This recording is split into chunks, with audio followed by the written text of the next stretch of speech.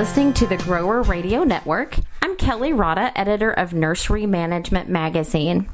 And I'm on the phone with Kylie Roy. She's the perennial grower at Heimos Greenhouses. Thanks for joining us today, Kylie. Thank you for having me. Absolutely. And I'd like to talk to you a little bit about your use of the OHP product Marengo at Heimos Greenhouses.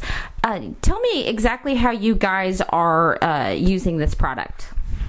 The past 2 years now, we have been applying it in the spring after the perennials are off the field and before we start setting down our hardy mum production. Okay, so where are you guys located? So some of our listeners might think that that timing may be better for them as well. We are located near St. Louis, Missouri. Kylie, how are you applying Marengo to those gravel beds? Again, we're doing our application in the spring, late spring, and we are using either a backpack sprayer for the small areas, and we are using a 200-gallon hydraulic hand sprayer for the larger fields. Mm-hmm. And explain how you're using dye with Marengo.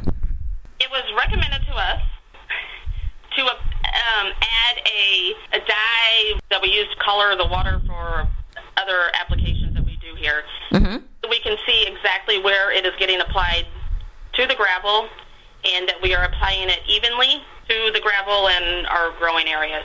Okay, yeah, that's good advice. Then you're not overusing the product or getting it in the wrong spot, correct? That's correct. Okay. Not underusing it or overusing it. Right. And is that easy to mix in?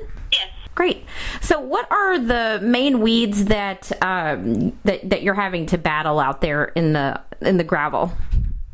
Our main weeds here of lately have been Euphorbia disperges, common groundsel, and wild mustard has been coming in pretty heavily lately. Okay.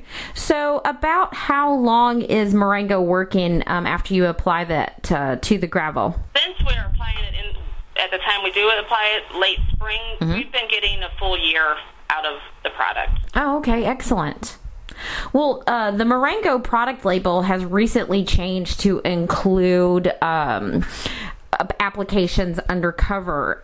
So I understand you guys are trialing it in the greenhouse. Is that correct?